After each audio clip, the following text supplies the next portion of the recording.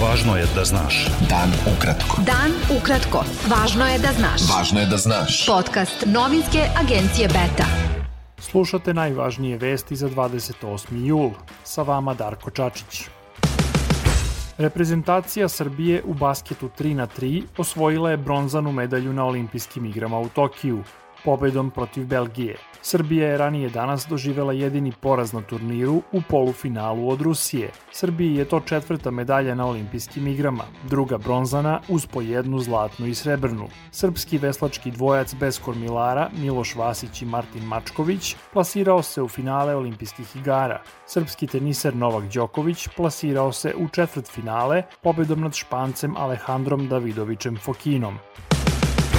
Predsednik Srbije Aleksandar Vučić doputovao je u dvodnevnu posetu Skoplju, gde će se sastati sa premijerima Severne Makedonije i Albanije, Zoranom Zaevom i Edijem Ramom, u okviru regionalne inicijative Mini Schengen. Vučić je rekao da će sutra u Skoplju biti potpisana 3 sporazuma između Srbije, Severne Makedonije i Albanije. Jedan se tiče bržeg protoka roba i usluga, drugi zajedničkog delovanja u slučaju elementarnih nepogoda, a treći stvaranja jedinstvenog tržišta rada, koje uključuje ukidanje radnih dozvola. Sutra će biti objavljen i nov naziv inicijative Mini Schengen na ekonomskom forumu za regionalnu saradnju u Skoplju. Svetska zdravstvena organizacija je saopštila da je broj umrlih od koronavirusa u poslednjih nedelju dana u svetu povećan 21%. Prema najnovijim podacima Ministarstva zdravlja Srbije, u poslednja 24 časa nije bilo smrtnih ishoda od koronavirusa. Broj novozaraženih raste, pošto je od 9709 testiranih osoba infekcija potvrđena kod 332. U bolnicama je 357 COVID pacijenata, od kojih je 11 na respiratoru. Epidemiolog Branislav Tiodorović potvrdio je da krizni štab vlade Srbije za borbu protiv koronavirusa razmatra obaveznu vakcinaciju zdravstvenih radnika. Krizni štab je danas zaključio da 3. dozu vakcine protiv koronavirusa, 6 meseci posle primljene druge doze, treba da dobiju osobe koje imaju imunodeficijentna stanja i različita hronična oboljenja.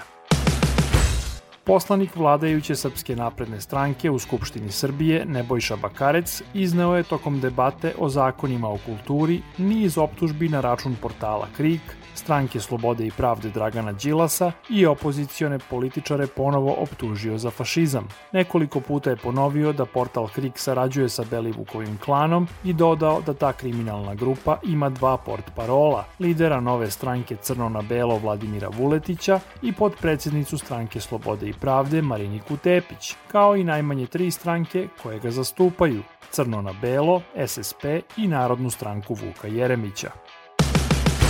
Kompanija Geoks posle 5 godina rada zatvara fabriku u Vranju, zbog čega će bez posla ostati 1200 ljudi, objavio je list danas. Vlada Srbije je subvencionisala tu italijansku kompaniju sa po 9000 evra po svakom radniku, a na zahtjev Geoksa država je odobravala i dodatna finansijska sredstva. Bivši predsednik opštine Paraćin i član predsedništva Demokratske stranke Saša Paunović ocenio je da se najava nove, još besplatnije legalizacije nezakonito podignutih objekata može tumačiti jedino kao pomoć tajkunima i onima koji su nelegalno stečen novac ulagali u nekretnine podizane bez građevinske dozvole. Beta. Dan ukratko.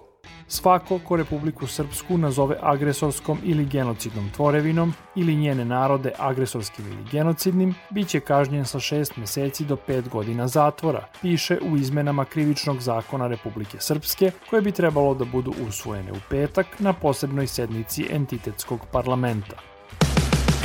Predsednici Slovenije i Rusije, Borut Pahor i Vladimir Putin, složili su se u telefonskom razgovoru da dan ceremonije u ruskoj kapeli ispod alpskog prevoja Vršić u Sloveniji ubuduće bude dan slovenačko-ruskog prijateljstva.